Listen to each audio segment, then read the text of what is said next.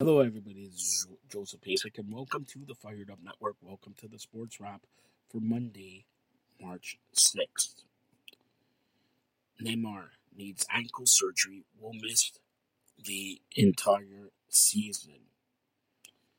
Also, in other sporting news, Turner taken to hospital after pitch struck his face during the Red Sox game. Quigley backs career high 38 as Knicks top Celtics in double overtime last night for the 9th straight win.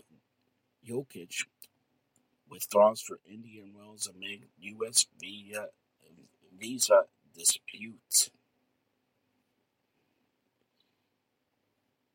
And Kiermaier edges Melroy English to win the Arnold Palmer Invitational. MLB won't discipline Clevenger after domestic violence allegations.